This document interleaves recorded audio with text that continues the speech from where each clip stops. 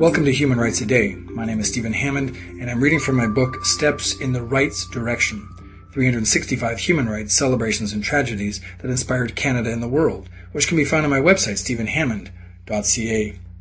On June 20th, 2006, May Ann Francis became Nova Scotia's first black lieutenant governor.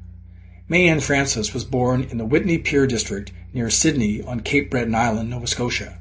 As an adult, she received her Bachelor of Arts from St. Mary's University and a Master of Public Administration from New York University. The daughter of a Cuban archpriest father, in 2003, Francis earned a certificate in theological studies from the Atlantic School of Theology.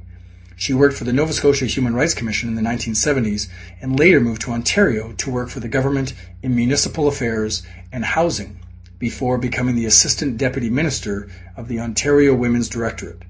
Back in Nova Scotia, Francis became the first woman to hold the post of ombudsman.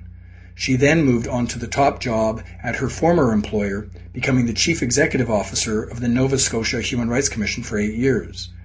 On June 20, 2006, Prime Minister Stephen Harper announced Francis' appointment as Nova Scotia's Lieutenant Governor. When she was sworn in at a ceremony in Halifax on September 7, 2006, Francis became the first black woman to hold the vice-regal post for the province and the second black lieutenant governor in Canada, the first being Ontario's Lincoln Alexander. During her speech, Francis spoke of her desire to help others who may feel disadvantaged because they are considered a minority.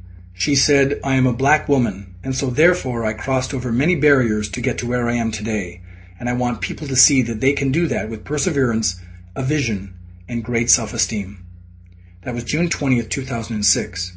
If you'd like to hear a human rights story each day, be sure to click on the subscribe button. I'll tell you another story tomorrow, and for more information on human rights, go to my website, stephenhammond.ca.